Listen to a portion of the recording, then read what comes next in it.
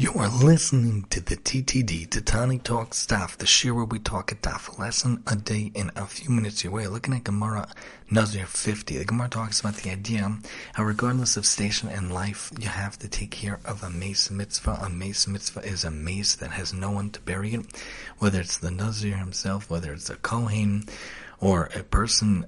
Oftentimes, regardless of status, regardless of situation, that person has to deal with that mace because no one else is going to do it. The mitzvah that comes to your hand, you have to take care of it. It's the idea that the Medrash talks about when it says, don't let the matzos become chametz, or shmartim es ha-matzos.